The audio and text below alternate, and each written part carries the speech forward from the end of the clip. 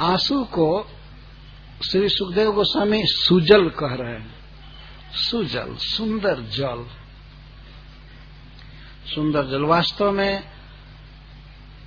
भगवान को संतुष्ट करने के लिए कुछ लोग जल से अभिषेक करते हैं, दूध से अभिषेक करते हैं, लेकिन श्री कृष्ण को सबसे सुंदर जल कौन पसंद पड़ता है?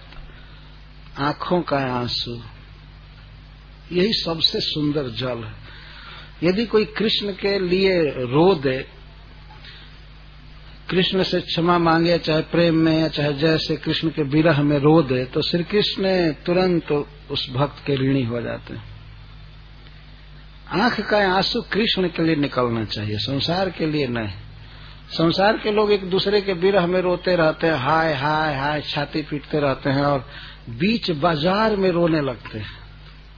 देखा गया है, खासकर स्त्रियां अगर उनकी भेंट हो जाए कहीं किसी से, तो पहले से कुछ सोचती नहीं है, लेकिन फिर भी भेंट होते ही लगता है कि ये महाविरह में थी, बस रोना चालू कर देते। खूब आंसू बहते हैं, लेकिन संसार के लिए, कृष्ण के लिए आंसू बहना चाहिए। ये सुजल है।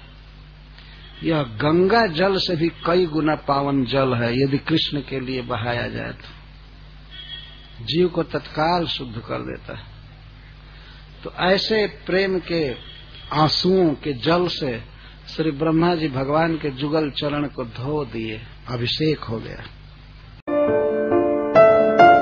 अगर आप चाहते हैं कि ऐसे और आध्यात्मिक संदेश हर दिन आपको प्राप्त होते रहें, तो अपने नाम और शहर के साथ इस्कॉन डिजायर ट्री के नंबर 9987949494 9987949494 पर एक संदेश भेजें।